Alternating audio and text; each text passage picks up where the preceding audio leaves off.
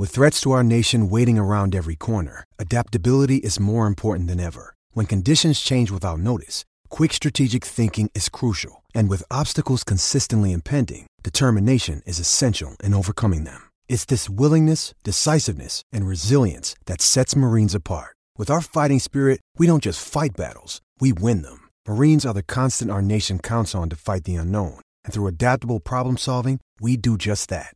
Learn more at marines.com.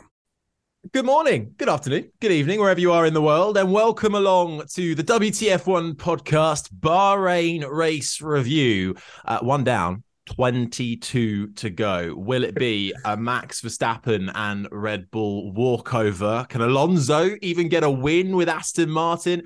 And who's got a lot of work to do? All those questions and more answered over the course of the next hour or so. My name is Harry Benjamin. Nice to see you. First time here, a long time listener. Alongside me, though, to give their views on the opening race of the year, Hannah Atkinson and Dre Harrison. Hannah, let's start with you, shall we? Verstappen and Red Bull seem to be in a league of their own, right? But thank God for Fernando Alonso and Aston Martin. I mean, it genuinely looks like they've jumped Mercedes and Ferrari, or at least one Ferrari, in the pecking order. It's mental. Yeah, absolutely. And from testing going into practice, I was thinking it's too good to be true. There's no way the Aston Martins are actually this quick. But turns out they are, and I'm very happy to see it. They pulled it out the bag this year, and I'm just excited to see how they can develop throughout the season, whether they'll get closer to the Red Bulls or if they'll pull away a little bit, or where they're going to be in the mix with the Ferraris and the Mercedes. I'm so intrigued to see. And I mean, what a race to kick off the season. I really didn't expect to see Fernando on the podium, but I'm so glad that he was. He brought the excitement to the race yesterday. And yeah, I can't wait. I really can't.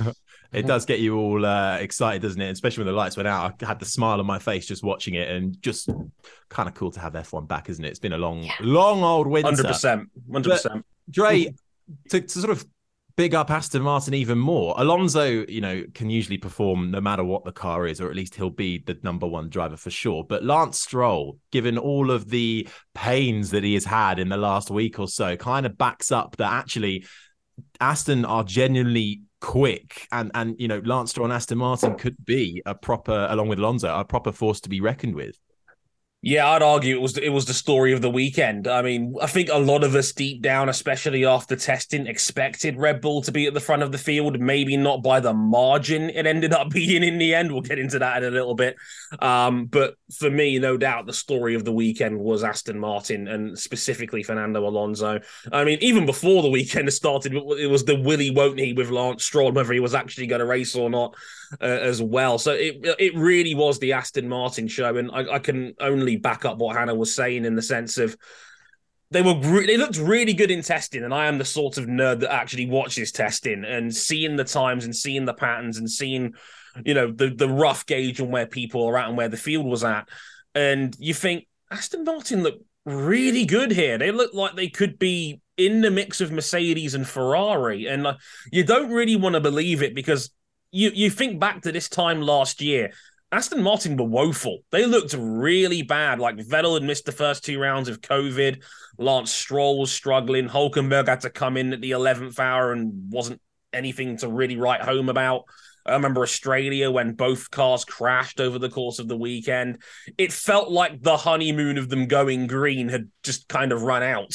And they got better as the year went on, but they only finished 7th overall last year, which was probably disappointing for Aston Martin, given how much they put into the brand, how much money they put into it all. And, they had a big name driver in Seb, and that didn't really work out. A couple of highlights of, a podium here, one that was taken away post-race, but to have them genuinely running, maybe even as the second best team in the sport right now, is startling. It's an incredible turnaround. That Dan Fallows can design a car, clearly. Well, did you hear what Sergio Perez said in the post race press conference? He said, "Oh, it's just nice to have a Red Bull 1, 2, 3." Considering Dan Fallows coming over from Red Bull to Aston Martin, and actually, you mentioned Australia as well last year, Dre. I remember absolutely laying into Aston Martin because Vettel was crashing here, there, and everywhere, and it was his first race back after COVID, I think. But I think I remember saying, how can a team that has always become known, Team Silverstone, whatever guys it was, always known for being the plucky underdog, doing the most with the least budget. And now, I said they've got no excuse, really. How can they be languishing at the back? Well, I mean, I'm being proven wrong here, and it definitely does look like they've got this second best car. We're all eating crow at the moment. Yeah, but that pass as well by Alonso, forget the team radio messages, and Bahrain, it's difficult to pass it at the best of times, but how did that move down the inside on Hamilton? I mean, I tried that move on the F1 game and I mucked it up. So I know how good Alonso is in that front. Yes, it was insane. It was so exciting to see. And it's so great seeing these amazing overtakes happen in the first race, because I'm sure there's a ton of new fans that have started watching this season. I know like 5 off the top of my head, people in real life who are watching this race as their first proper race they're watching live, and seeing those exciting moments is really what hooks people into the sport. So I feel like that was so great. And it's so amazing also seeing Stroll do so well, and it really does make you feel like they are the second best car. I mean, we don't know for sure, but right now Stroll in P8, I mean, with his did he qualify P8 or no? Yeah, qualify P8, race P6. I mean, with his wrist, and then we found out his toe as well being broken. And he nearly punted his teammate off on lap 1. Yeah, like what is going on? And for that to happen to him and also have such a great result, and also Alonso, it being his first race with Aston Martin, I feel like he's still not 100% used to the car yet. And so both Stroll and Alonso having these things that maybe make them not at their 100% performance yet just makes me feel like they're only going to get better.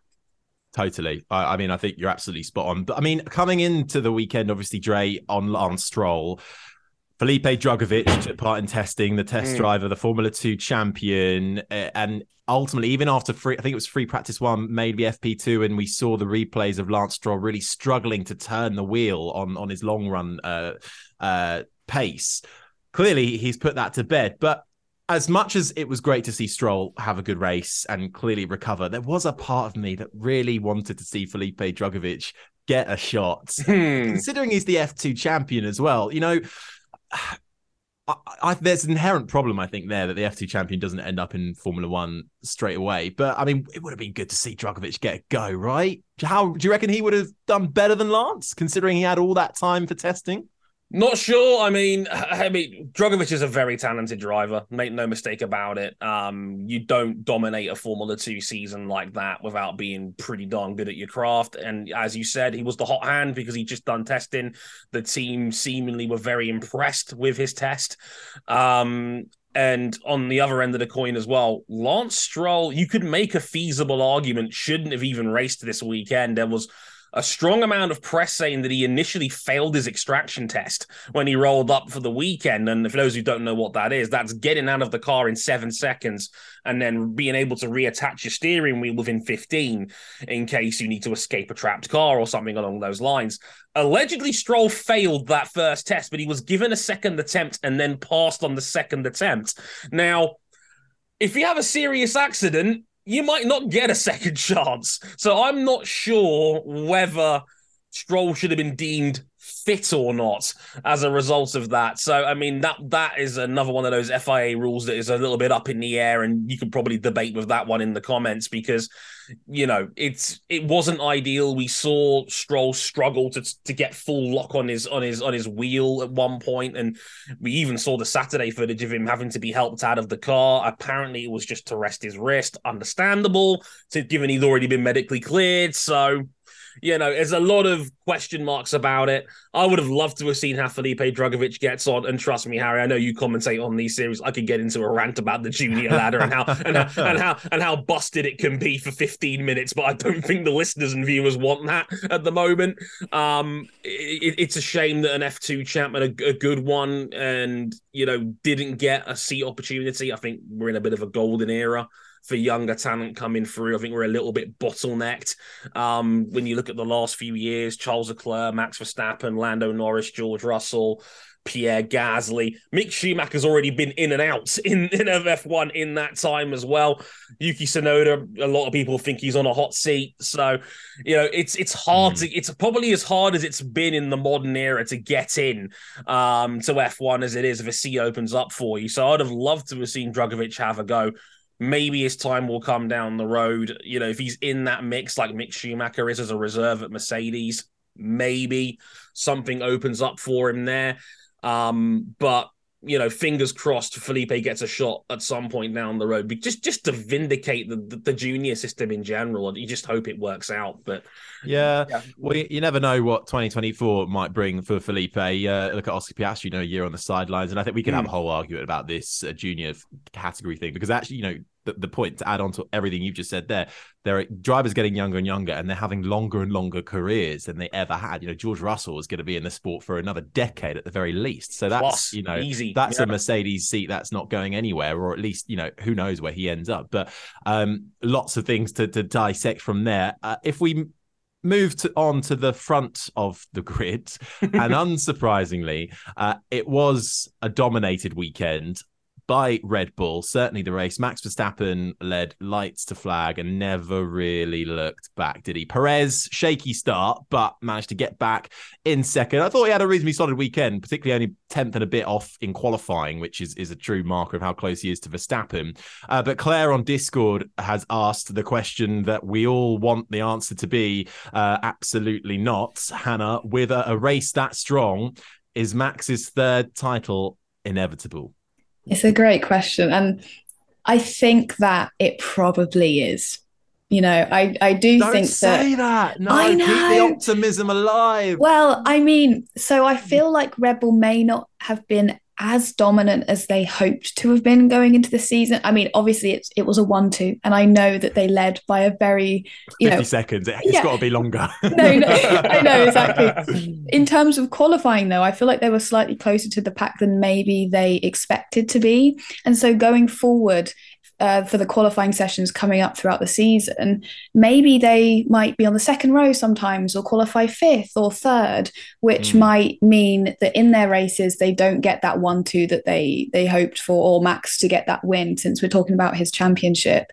So I think qualifying, I do think they're likely to get be the quickest, win, and I think a third championship is probably likely, but I don't think it's as easy as we might think. I know they had a 1-2 yesterday, but I think it might be a one-off, perhaps. Not a one-off. It's going to happen. No. Okay, wait. It's going to happen again. It's going to happen again. But I don't think as much as we think.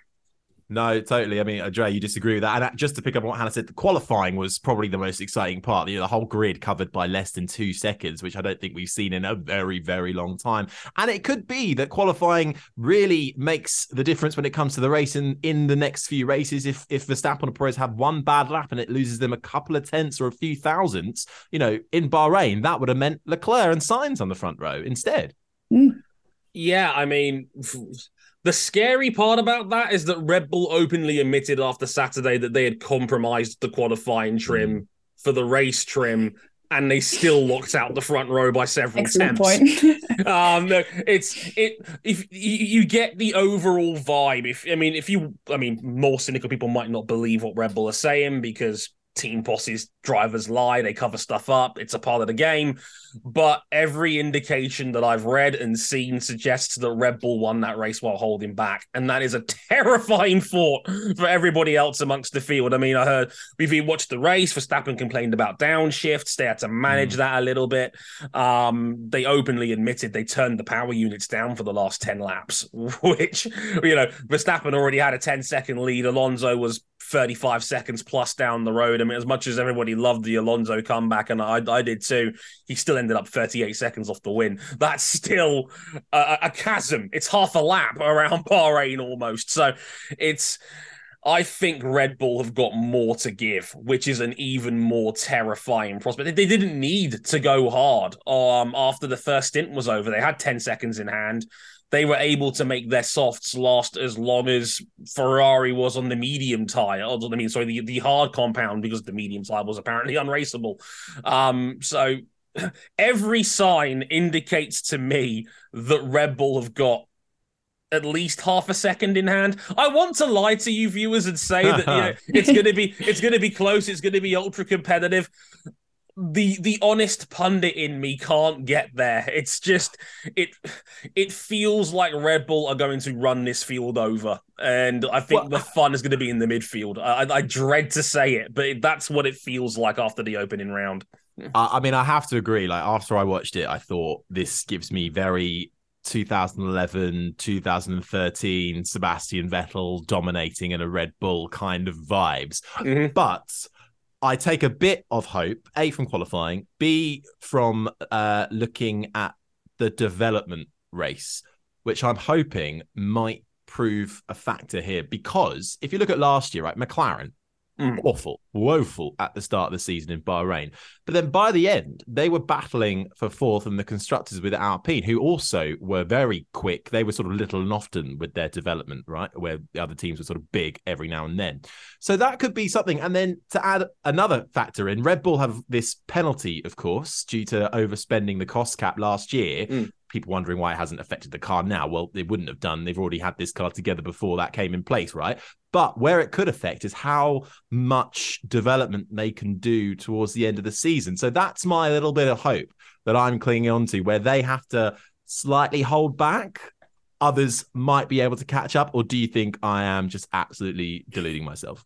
I think the like with most things in life, are they going to win every race? I know George Russell was very quick to nail his flag to the mast on that one after the race and say, yeah, they think Red Bull will run the table, which it's never happened before, has it? No team's ever won every single race. I think the nearest we got was McLaren in the late 80s. I think they missed all but one. I think it was 15 out of 16. I know Merckx had a 19 out of 21 year. I want to say 2016. Probably, yeah. Someone in the YouTube comments will correct me if I'm wrong on this, inevitably, but I think Merckx had a 19 out of 21 year in 2016, and that's the nearest we've gotten in the modern era. I had it down for 17. We've done a few podcasts beforehand where I said I think, Red Bull winning maybe 15, 16 out of 23, I think is feasible. I'm actually tempted to go up on that number after watching this race. I had a feeling they were still going to be really good. I just didn't think they were going to be this good. And I think you make valid points, Harry, in that, yeah, there is mitigating circumstances. The cost cap will hit them for the lack of wind tunnel time compared to their rivals. That will certainly play a hand in next year's car. Just one problem with that. If you remember last season, the Red Bull RB18, they stopped developing that car after the summer break. They shut it down after the summer break, and they still won 9 out of the last 10. After that break. Only the 1-2 that Merckx had in Brazil was the only race that Red Bull didn't win after the break, and they didn't develop after that. So if Red Bull are so dominant that they can have maybe 100, 150 points in hand going into the break again this year, they could say, you know what, we're happy with our car. We're going to shut it down again early and just focus on what we know about this concept and use our limited wind tunnel time to try and make the 24 car as good. I know F1 is like a sport of diminishing returns. The field inevitably will always catch up because there's marginal gains everywhere, but I'm scared. I'm scared that Red Bull. I think there is a genuine chance Red Bull could run the table. I think there'll be like 1 or 2 shenanigans races. Maybe somebody hits a Red Bull or off a start line, or there's a mechanical failure of some kind that could open the door for the field. You tend to get 1 or 2 of those a year in F1 most of the time. I'm scared they're going to run the table. What do you reckon, Hannah? Because I'm worried they're going to get at least 19-20 easy here. Yeah, I remember in a previous podcast where we did guess the amount of Red Bull wins, and I guessed about 11 or 12 fighting the Mercedes, which I'm now looking back thinking that's absolutely not going to happen, and I'm definitely going to raise that 11 or 12 to a 15 or 16 at least. But I don't know if they could win every single race. I mean, like you just said, Dre, it's unlikely that we're going to see no yellow flags, no red flags, no crashes, no incidents, no breakdowns. So I feel like it's bound to happen that we see a different winner that's not Perez or Verstappen, even if it's just a Charles Leclerc, which isn't a crazy win. I still don't think that, Red Bull could win every single race, but it's possible. It's possible. And they're definitely dominant. They will, well, I say will, they probably will win the most races. It's just where that second place team comes in behind that. Well, it's not all doom and gloom, because I reckon Fernando Alonso is going to get one win at least this season. Yes. Something's going to go terribly wrong for Red Bull. He's going to pounce, and it's going to be a Fernando Alonso return after, I don't know, nearly 2013 last win, I think. So nearly a decade. Spanish Grand Prix 2013 was his last win. So a good decade we're looking at here. Well, that will be even sweeter then. We had a question though from Discord. Pierogi, I hope I've said that right, has asked, who has the stronger setup comparatively? Red Bull in the battle of the big three, bold being big three, it's really just them, isn't it? Or Aston Martin for the battle of best of the rest? It's interesting. I mean, it depends on where you draw your battle lines here, as how I describe it. I would say Aston Martin are a bit higher than best of the rest. Right. Like, look, if this race was a good indication, I mean, Bahrain is a little bit of an outlier. We race at night. It's a little bit colder than most races. We could see once we get to Baku and the more European rounds, we'll have a much better idea of where the field is at. But if you look at it right now, if you were going by a tier list of what these teams were, Red Bull's 2 tiers above the rest of the field right now, which probably describes where they're at by comparison to Mercs and Ferrari, who might have actually regressed a bit compared to where they were last year, especially given that Aston Martin seemingly have crept up and punched him in the nose, essentially, given how this first race went. Aston Martin's also kind of in no man's land. If we're going to compare them directly to the teams we would associate with the midfield last year, so maybe Alpine, McLaren, maybe a bit of Alfa Romeo, I would say Red Bull's probably stronger right now because nobody else was like if you go by just the big three that we associate with Red Bull, Mercs, and Ferrari, Lewis Hamilton was 50 seconds back in 5th place compared to the win, and Carlos Sainz was a few seconds in front of him. That's half a lap. That's a problem. That's a big problem. And like I said, I think Red Bull will hold him back in that race. So I would probably say Red Bull. I mean, I don't know how you feel about it, Hannah, but that's kind of where I'm at. Yeah, I do agree with you. It's really difficult to kind of place the Aston Martins in the midfield because when you think of Aston Martin's race yesterday, and then you also think of McLaren, Alpine, Alfa Romeo, Haas even, that you could consider in the midfield, they just seemed way, way above those other teams. So I feel like I don't really class them in a battle at the moment, but it is race one and we don't know how things will develop over the next few races and for the rest of the season. But I think Aston Martin, compared to those teams, there is a gap there. But when we think of Red Bull against Ferrari and Mercedes, I feel like there's more of a gap there than there is between Aston and the midfield. Maybe we'll see a 3-way battle for second in the constructors with Aston, Mercedes and Ferrari instead of a battle for first, or a 2-way battle for second, which I'll be interested to see. But I don't know whether Aston will kind of, as time goes on, start to move down into that midfield more, or whether they'll move up into fighting more with the Ferraris and the Mercedes. But right now I feel like Red Bull, in terms of the big three, are way ahead compared to Aston in the midfield. I think that's fair.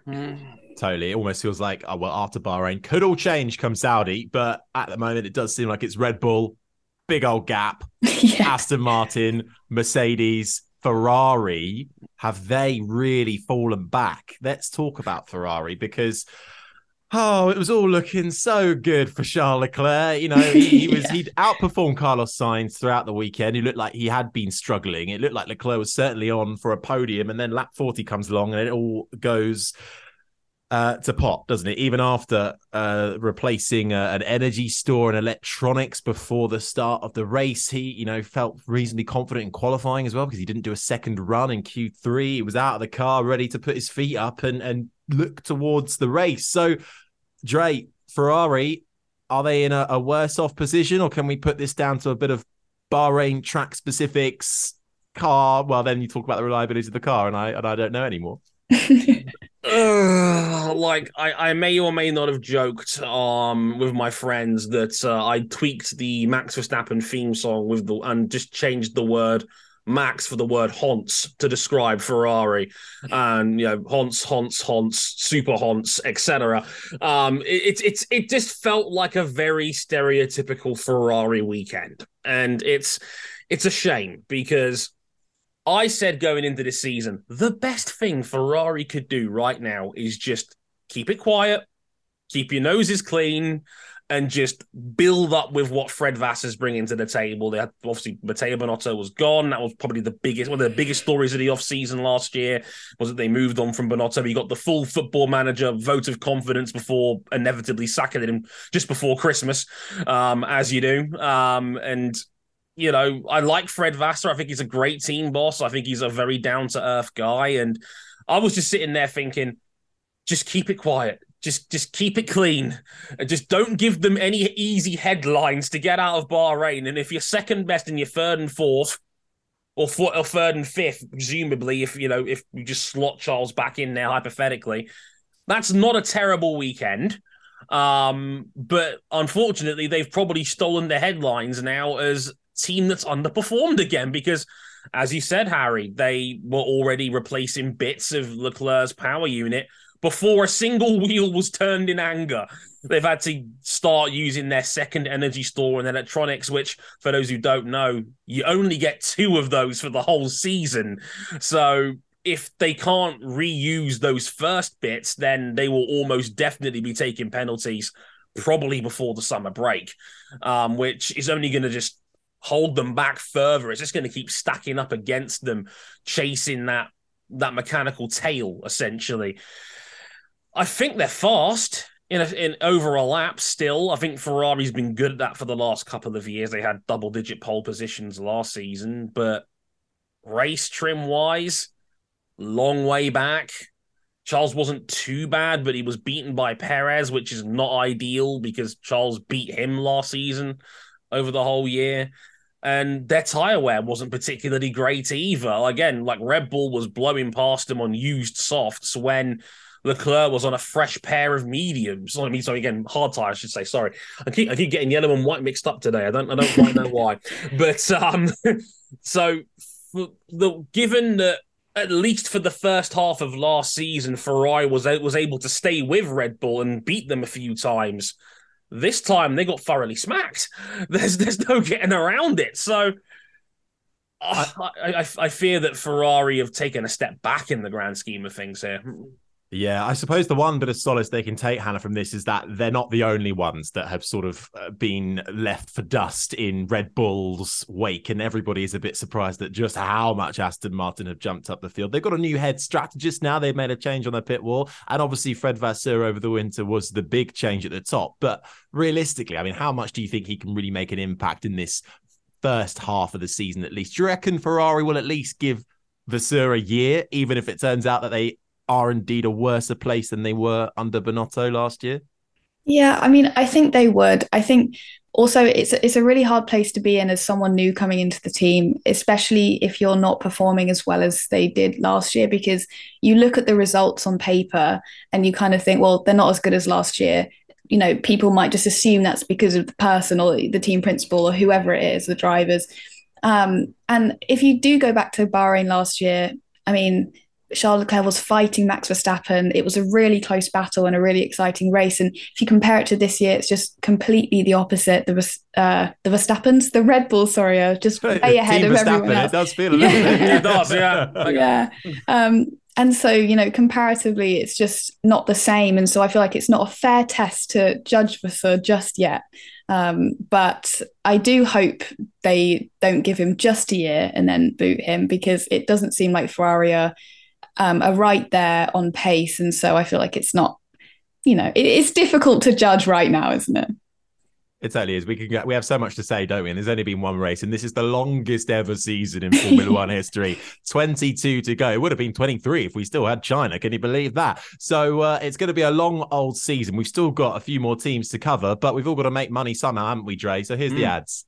This is a public service announcement. Manscaped now has beard products and is going even further with their brand new Weed Whacker 2.0. Go ahead and tell the world the leaders in below-the-waist grooming are traveling north of your South Pole with their revolutionary Beard Hedger Pro Kit. This, plus their next-level ear and nose hair trimmer, confirms they have all the best tools for your hygiene toolbox. It all starts with the Beard Hedger. This thing is an elite beard trimmer. The Beard Hedger is tough on hair but smooth on your face, leading to single-stroke efficiency that brings satisfaction one stroke at a time. This waterproof cordless trimmer has a rotary wheel that gives you 20 hair cutting lengths, all with one guard, so no more messy drawers full of extra add-ons.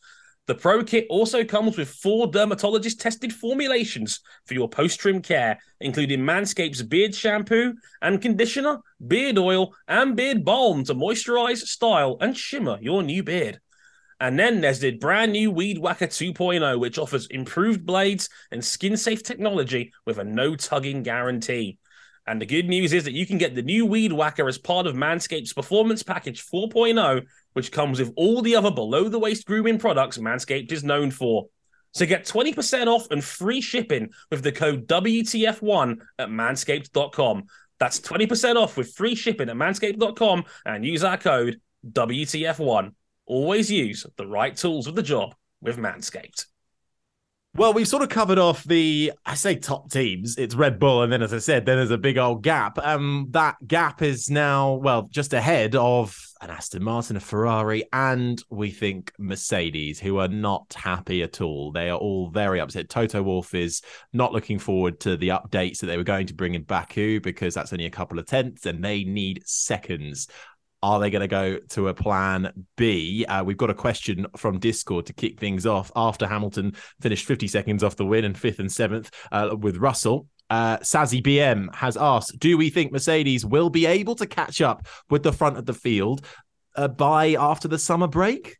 I mean, if you believe what Toto was saying after the race, probably not. The one that got me was his comments after qualifying. I mean, I think they were about 6 tenths off the Red Bulls in qualifying. They qualified 6th and 7th, I want to say it was. And I remember Toto specifically saying, even if we develop this, I don't think this concept is ever going to be fully competitive, was the words that jumped off the page. Because I had to write about that for WTF1's website, and I was like, damn. In other words, this car is basically a write-off, is what Toto essentially said. He feels like they can't win with this car.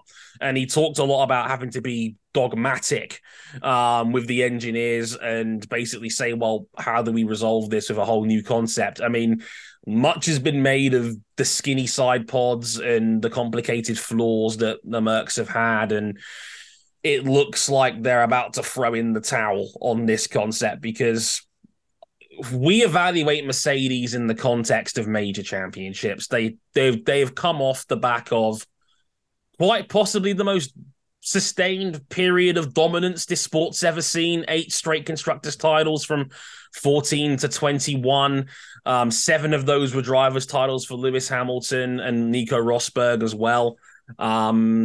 So for them to have this new regulation change last year and go from being the best team or debatable best team with Red Bull towards the end of that run to being outright 3rd last year, maybe even 4th this year now, given that I'd say Sainz and Hamilton were pretty evenly matched in this race. And, Russell ended up behind Lance Stroll, an injured Lance Stroll, who maybe shouldn't have even been in this race. 5th and 7th is not how we look at Mercedes in the modern era of F1. they're going to need a big development. I think they're going to have to just start over for next year and with an entirely new car and see what that brings them. Because if you believe what Toto was saying, and he called it one of his worst days in racing, I mean, that's Christian Horner levels of melodramatic as far as I'm concerned. I think he's had some worse days than 5th and 7th somehow, but maybe just the realization that no, we are way more behind Red Bull than we thought we were, seeing it in real time. Maybe that's what's caused him to jump up and take stock of it, because it doesn't look good for them at the moment. Not at all. Yeah, it's funny though, Hannah, isn't it? How this is just typical Formula One, because it's history repeating itself, really. After Red Bull dominance, 2014 comes about, they fade to below Ferrari to begin with, and suddenly they're squabbling at the top end of the midfield, at the back end of the top three. And now Mercedes are feeling that grunt after such as Dre said, a sustained period of dominance. And obviously the fans are going to be a bit annoyed at that, particularly the Mercedes, Hamilton, the Russell fans. But I think for Formula One, this fight for second could be really exciting. Does Monday at the office feel like a storm? Not with Microsoft Copilot. That feeling when Copilot gets everyone up to speed instantly? It's sunny again. When Copilot simplifies complex data so your teams can act, that sun's shining on a beach. And when Copilot uncovers hidden insights, you're on that beach with your people, and you find buried treasure. That's Microsoft Copilot. Learn more at Microsoft.com/AI for all. Survivor 46 is here, and so is On Fire, the only official Survivor podcast, and we have a twist this season. The winner of Survivor 45, Dee Valladares, will be joining us every week. We're going behind the scenes of the biggest moments, the how and the why things happen, and the strategy and analysis you can only get from someone like me, a Survivor winner. Listen to On Fire, the official Survivor podcast, wherever you get your podcast. Yeah, absolutely. And like you said, for Mercedes fans, this is obviously not great news, but for Red Bull fans, they must be loving it though. And I feel like you said, even though Red Bull seems so dominant, the fight for second, I mean, last year, I feel like the fight for the driver's second place was really interesting.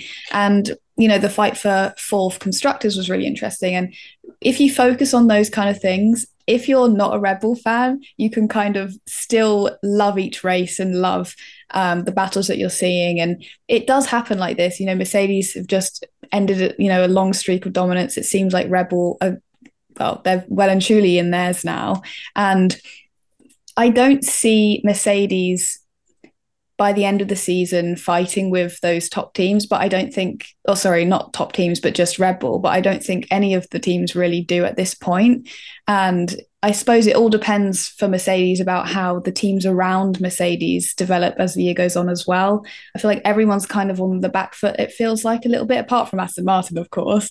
But yeah, I suppose we'll just see as the season goes on. But like you said, the battle for second could be really exciting. Well, these battles always have been, though. You pick any year in F1 and there's, usually an outright winner, but you look at the battle for fourth. I always remember the battle for sixth in the constructors used to be quite exciting back in the day, with like a Force India and a Sauber battle. Who was going to get that? And that always went down to the final race. If only we could get, a 2012 season where you had 7 different winners in the first 7 races. That almost seems unheard of these days. But amazing. Oh my God, it was, as far as I'm concerned, the best season ever. And if you've not watched it, go back. You'll absolutely love it. Last time Williams were on the top step of podium as well. We'll come on to Williams a little bit because they managed to get a point for their hard work. Unfortunately, the same can't be said for McLaren, Dre, can it? Because they have got a lot of work to do. But then again, we said the same thing last year.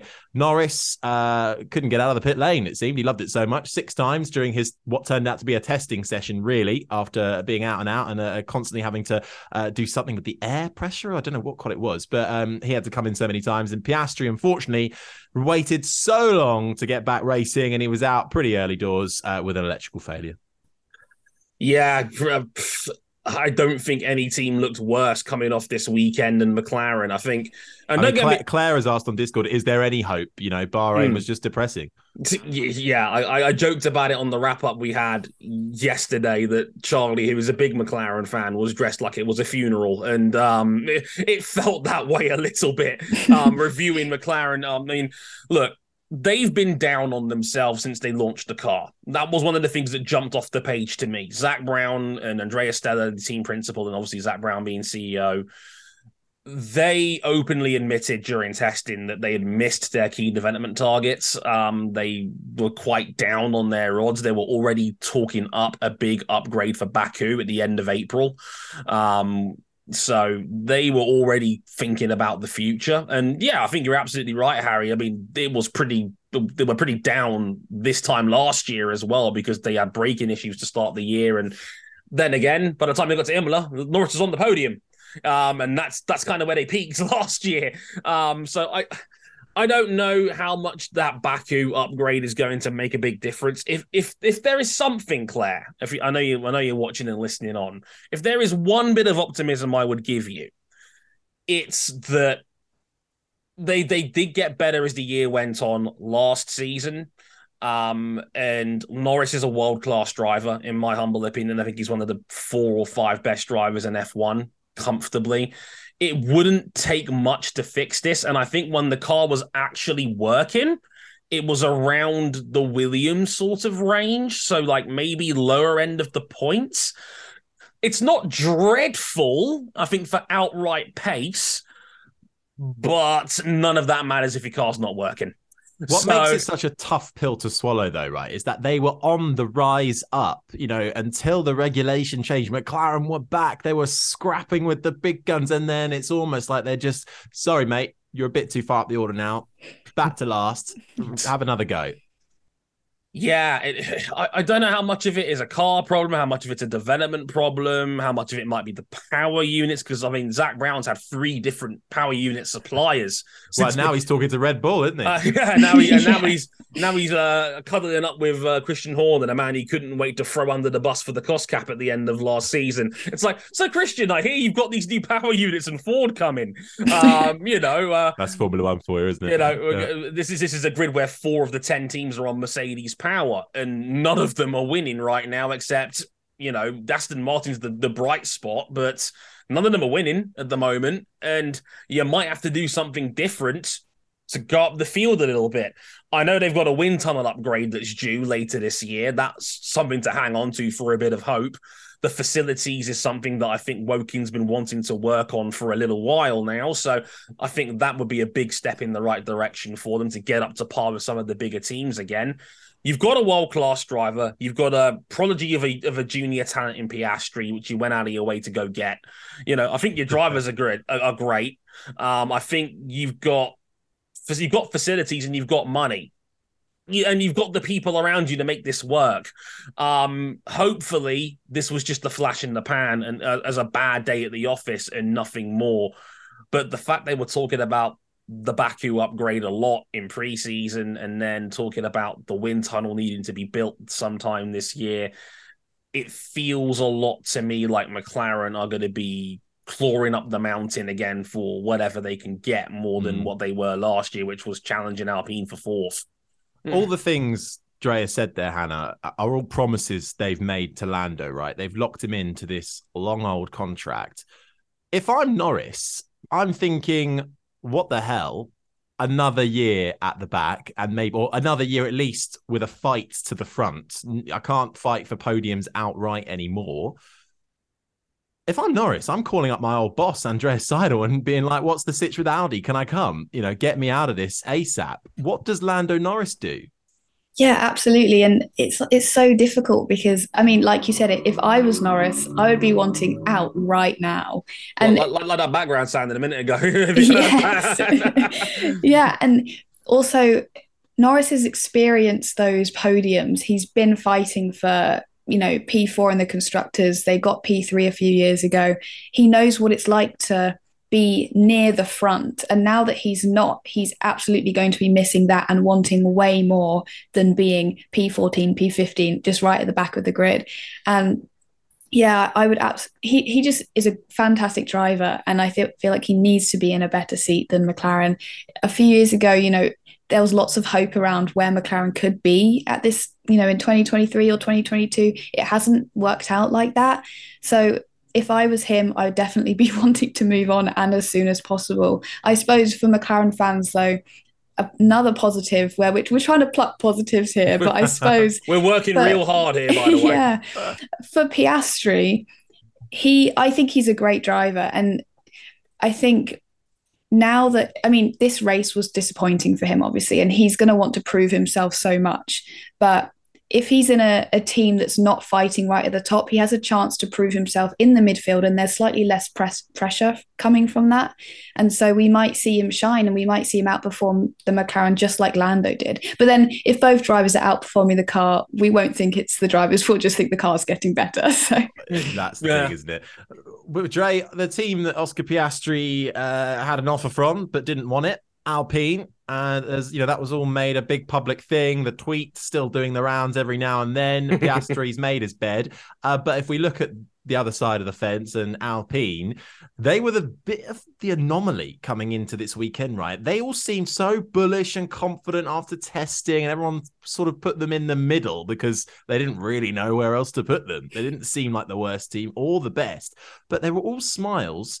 In the end, for Esteban Ocon, it was a race of penalties, as is pretty well documented, from operational failures to speeding in the pit lane, right? Gasly, though, amazing drive, which I think went a little bit under the radar, actually, because he came right from the back, last place, awful way to start your Alpine F1 career, managed to scrap 2 points at the very end. Good start for the Frenchman. I think he'll take that in the grand scheme of things, especially given he started from the back. I actually got a great tweet about this yesterday saying, well, Dre, who do you think was driver of the day? And look, Alonso was never losing a popularity contest on this one after that performance. I think it was 53% of the vote was Alonso. You're not stopping him there. I literally said my response on Twitter was, my heart says Fernando, Magic Alonso, etc. Get your jokes in, brilliant podium drive and all of that. My head said Pierre Gasly, who I think went completely under the radar and went from 20th to 9th on the day and would have had the fastest lap bonus if it wasn't for some very shady and clever management from Alfa Romeo that put Zhou in an extra time. Love the pettiness of it. I love it. Just take a point off Gasly for not getting the fastest lap bonus by boxing Zhou an extra time and telling him to basically run a hot lap. And, I think with the way that the big three might be a big four now with Aston Martin in that mix, points in the midfield are going to be even scarcer to come by. So little tricks like that as a tangent are actually, quite handy in that case. Smart, yeah, totally. Yeah, I get it. Gasly was excellent for what it's worth. I think, first time in that car, first time in race trim. And to echo what you're saying, Harry, I completely agree. I think Alpine were like a team where I think everybody was struggling where to put them. They didn't do any real big qualifying runs in testing, so they didn't get one of these really banzai laps up the board like Zhou did on day 2 when he was fastest. And then they also said they were going to upgrade most of the car going into Bahrain. They did. They replaced almost everything that we saw in testing. So again, it was really hard to get a read on where they were going to end up. And then Gasly flunked qualifying, which didn't help either. But no, that was an excellent comeback. Got it into the points in 9th on debut. That's a really solid drive. 2 very well-earned points. And if they're going to end up in the midfield, again, points are going to be scarce if the 4 teams that we've seen at the front of the field are going to be, with Red Bull looking out the front too, and then it could be a bar fight between Ferrari, Mercs, and Aston Martin, and that could be for positions 3 through 8 on paper. So I think there's going to be a big drop off on points in the midfield compared to last year. So 2 points is more valuable than I think people will take credit for with Alpine, given the lay of the land at the moment. Totally. And well, Hannah, do you think then Alpine are kind of one of the big losers, really? Because they, their launch at the pre-season was so big and extravagant, and they were like, P4, we got to get close to the top 3 this year. Well, now really, although they haven't taken a horrible step down, it's really everybody else around them that they were fighting has taken a big step up. So it looks like they're kind of finding themselves fighting, as Dre said, at the lower end of the points with the likes of Alfa Romeo, maybe a Haas too. So it's very smart thinking of Alfa Romeo to go, actually, let's set the fastest lap and get a point back because we don't want to be level on points again coming into the last race. Yes, they were definitely thinking ahead, weren't they? It was great. And yeah, with Alpine, they, like you said, they were so excited and they had just come off an amazing 2022 season. And I think all of us kind of expected them to be at that point again or be quicker or be fighting for third even with the Mercedes. So I think we're all a little bit surprised. And it's really hard to see where exactly the Alpine are because Gasly and Ocon are like magnets from the same side. Like they're never together. In qualifying, Gasly was at P20 and Ocon was P9 and they just completely swapped with Ocon. He didn't finish and then Gasly P9. So because they're not close together, it's really hard to tell exactly where Alpine are. But from looking at practice and testing and, qualifying, it just doesn't seem like they're definitely not where the Aston Martins are or the Mercedes are, not where they were last year. And it's disappointing to see, but it's just very unexpected as well. I think from what we can take from this, though, is that midfield scrap, which encompasses quite a lot of the field. In fact, I actually don't think there is a back end of the field now. I think it is all just a big scrap, probably from Mercedes downwards. You've got that big gap. You've got the three Ferrari, Mercedes, Aston, and then you've got everybody else. And it's going to be a battle of fine margins. And we're going to cover a few more good results and standouts in the last part of the show. But first, we've got more money to make, Dre. Yes, sir. Our next partner is Athletic Greens. We all know Formula One drivers are great athletes, and great athletes have one thing in common. They take care of their bodies. Now, I appreciate the majority of us can't claim to be world-class athletes, me in particular, but that doesn't mean we can't look after ourselves like we are. That's why I gave AG1 by Athletic Greens a try, because I wanted to support my immune system and sustain my energy levels. I take AG1 in the morning and it makes me feel ready to take on the day. It's just one small scoop of AG1 in a glass of water. It's that easy to cover your nutritional basis. If a comprehensive solution is what you need from your supplement routine, then Athletic Greens is giving you a free 1-year supply of vitamin D and 5 travel packs with your first purchase.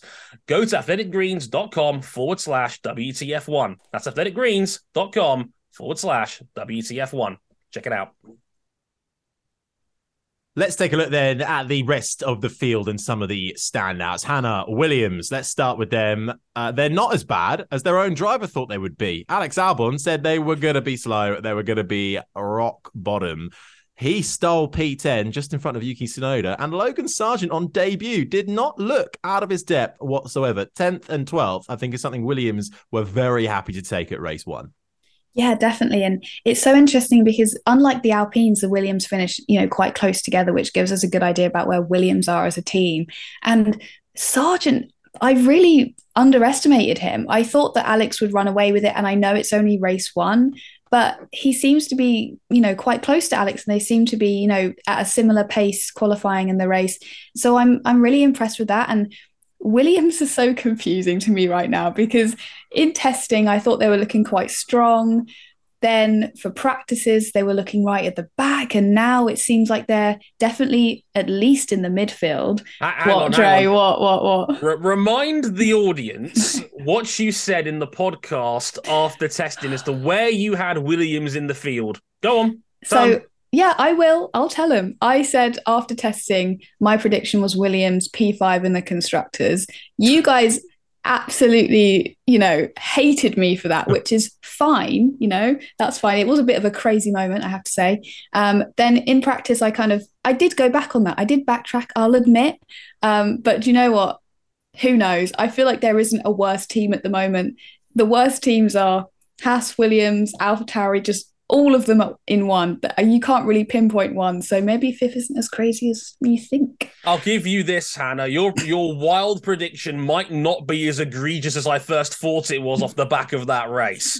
I distinctively remember Albon saying after testing their goal was we're going to be last, but maybe not a bad last, i.e. maybe like a competitive bottom of the field runner.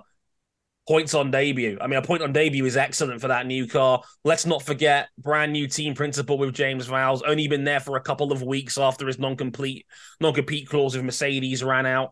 They're still recalibrating their technical side of the team. They blew all that up in the off-season. So this is a team with a lot of patchwork to fill in. And like, I thought they'd still be down the bottom of the field. So to have them maybe 5th or 6th on par at the moment is a pretty big improvement given where they were last year, where they were stone dead last. So if they could be competitive amongst the bottom end of the field, that could still get them like 20, 30 points on the year. And that would be a big improvement on last year, where I think they had, 6 or something, or 8 or something like that. So yeah, that would be a big turnaround. To get a point on debut is a very good sign. Some wholesome listening for you, if you haven't done so yet, is Alex Albon's team radio when he came over the line and finished P10 in a quite a heated battle, by the sounds of it, with Yuki Tsunoda just outside. But the Williams straight line speed, I think, coming in handy for them.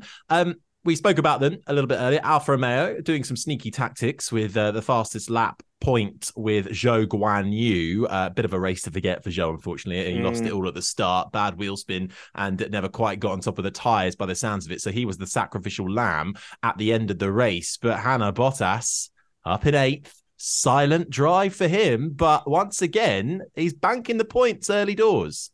Yeah, Alfa Romeo are really interesting for me because they kind of went under the radar this season as a whole so far, in testing, in practice sessions, qualifying, everything. I feel like nothing was really spoken about. And then you just look at the end of the race and you see Bottas P8, and to me, it was such a surprise because apart from Zhou's fastest lap, I didn't really hear anything from Alfa Romeo.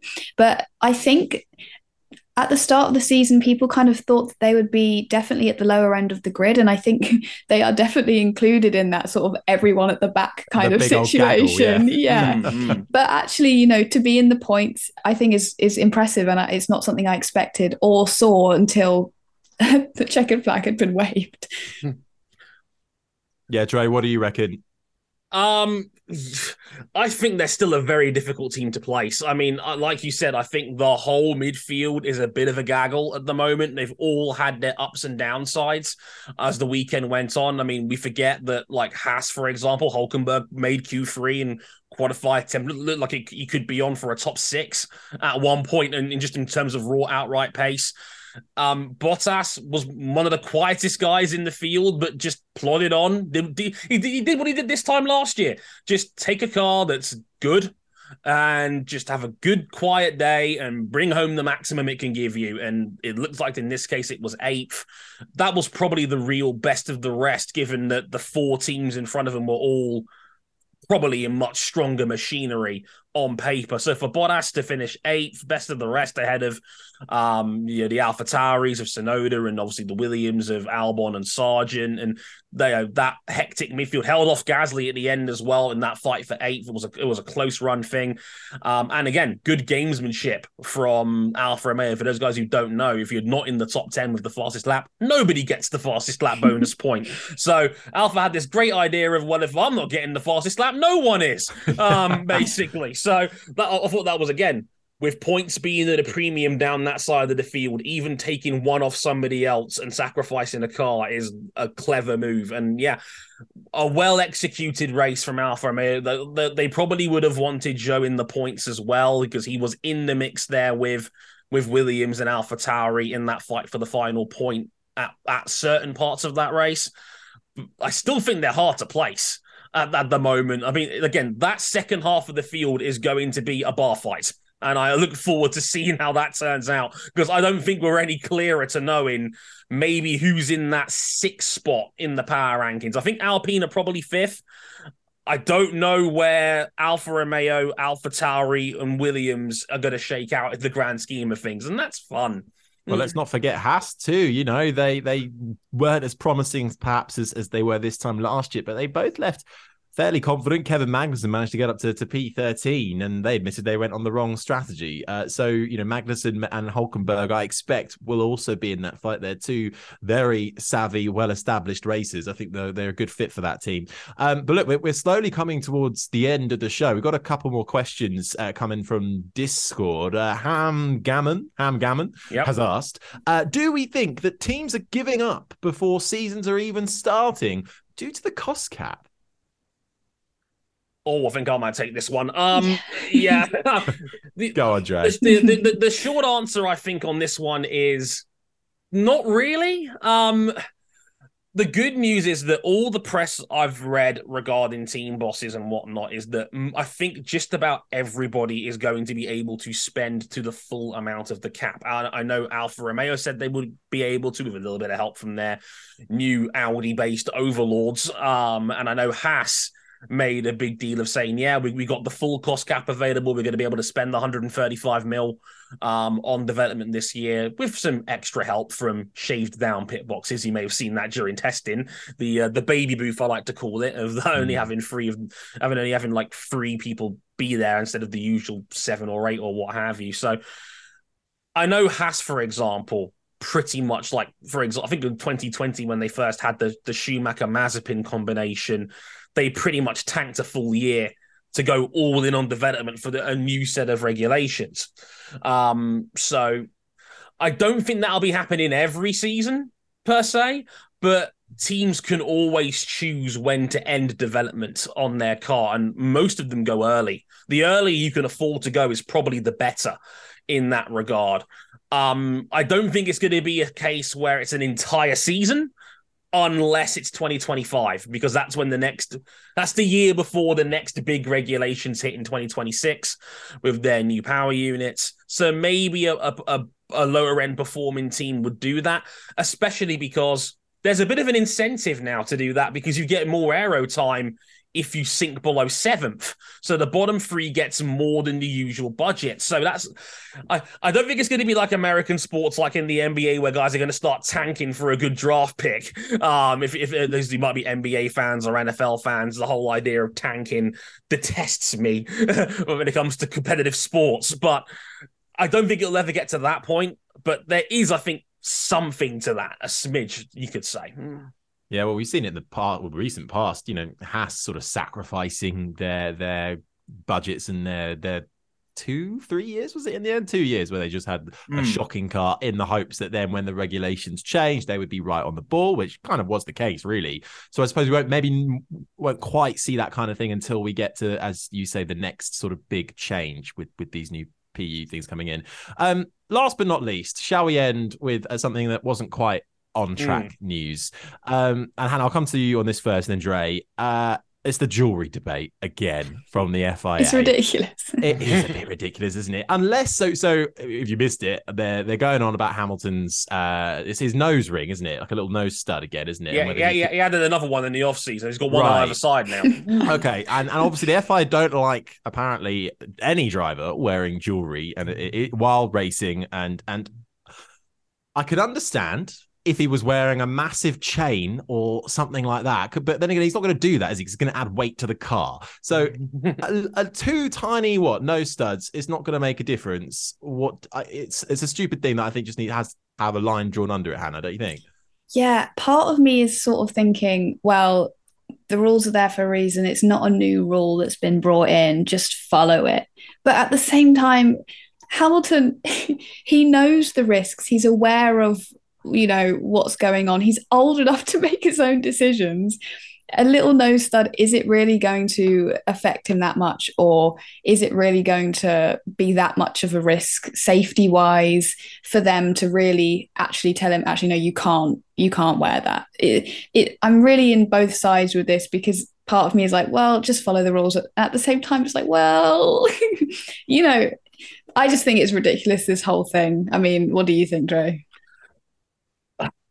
I'm on the fence, and I hate being on the fence on this one. And look, I get both sides of this argument have valid points. First and foremost, I am a firm believer in freedom of expression. And Hamilton should have the right to be able to do to his body whatever he likes, and that includes piercings, and what have you. Look, most professional sports, they will tell you to remove that stuff for safety reasons. I get it. You know, you can snag it on something. Don't ever Google what a degloving incident is. Especially if you've just had your lunch, they can happen. I'm not disputing that they can't happen. They can. And if you're the FIA as a governing body, and if an injury is exaggerated because of jewelry, the driver's not getting it in the neck. The drivers, we tend to give the benefit of the doubt in these scenarios, and the FIA is ultimately accountable for it. And we're all going to get on our Twitter keyboards and going to tell them, well, why did you let a guy wear a chain around his neck before this incident happened? And they're going to have to answer to that. So I can also get their side of the legal conversation as a governing body to say, well, hang on a minute, we got to look out for these guys. We got to save them from themselves a little bit. However, I would also say I think there's a very easy solution to this. Just have Hamilton sign a waiver. Just say, I, Lewis Hamilton, am okay with wearing this jewelry in the car, and the FIA can take zero accountability for anything that happens to me inside the cockpit. Well, I think he has gotten away with it, hasn't he? Because I think they just said it's a hygiene. He said it's a hygiene issue. If I keep taking it out and putting it back in again repeatedly. So I think that's the agreement they've kind of come to with the FIA. That's the exemption to the rule. Yeah, a medical exemption, basically. Yeah, because if anyone that has a piercing will be able to tell you this. I do, right here. I know I've been there. Know the feeling that if you keep taking it in and out, it can get infected. You increase the risk of it getting infected. And I think he actually did have a nose infection with that at Singapore last year, where he got his first medical exemption, but because he had to get another one because he added another stud to the other side of his nose. I wish this wasn't a story, and I think a part of this is because it's a Hamilton story. We don't talk about the 250 grand wristwatch on Charles Leclerc's wrists. He sits in every press conference. I think it's because he's the biggest name in the sport. I think that's a big reason as to why this comes up. I think the best of both worlds is just have Hamilton sign a waiver that he's ultimately responsible for what he wears in the car and whatnot. And the FIA can say, well, we made him sign a waiver. He's cool with it. So you can't say anything about us on this one. I think it's a bigger story than it needs to be a lot of the time, unfortunately. But we get pedantic about these sorts of things, and I think a lot of fan culture at the moment is like fans versus the FIA, and I think it's very easy to make them the bad guys in every scenario, when I think it's a little bit more complicated than that sometimes. But I think just have Hamilton sign a waiver and say, I'm responsible for what I wear in the car, and have that be the end of it, and that could be the end of the discussion. Quite frankly. Yeah, well, let's hope that I don't want to talk about it anymore for the rest of the year. I think let's leave that there. That's done. We're ending with that. I mean, we'd love to hear your thoughts as well. Obviously, wherever you're watching this or listening to this, WTF1 comments, social media. Let us know your thoughts on that and anything else we talked about. What are you looking forward to seeing throughout the rest of the season? What do you want to see from Saudi Arabia? A couple of weeks to go until we get round 2 underway, and we all know what that Jeddah track is like. It is tight, and I'm sure with this big gaggle that we've got basically fighting from the midfield downwards, it's going to be an exciting one. But will Max Verstappen dominate? Well, we wait to see. That brings us to an end of this, the first race review podcast of the year. Thank you very much for joining us. Let us know any questions you have going forward. You can get in touch on the Discord as well, and in all the usual WTF1 ways. But my thanks to Hannah Atkinson, to Dre Harrison. I've been Harry Benjamin, and we shall see you straight after Saudi Arabia. Bye-bye. See ya. With threats to our nation waiting around every corner, adaptability is more important than ever. When conditions change without notice, quick strategic thinking is crucial. And with obstacles consistently impending, determination is essential in overcoming them. It's this willingness, decisiveness, and resilience that sets Marines apart. With our fighting spirit, we don't just fight battles, we win them. Marines are the constant our nation counts on to fight the unknown. And through adaptable problem solving, we do just that. Learn more at marines.com.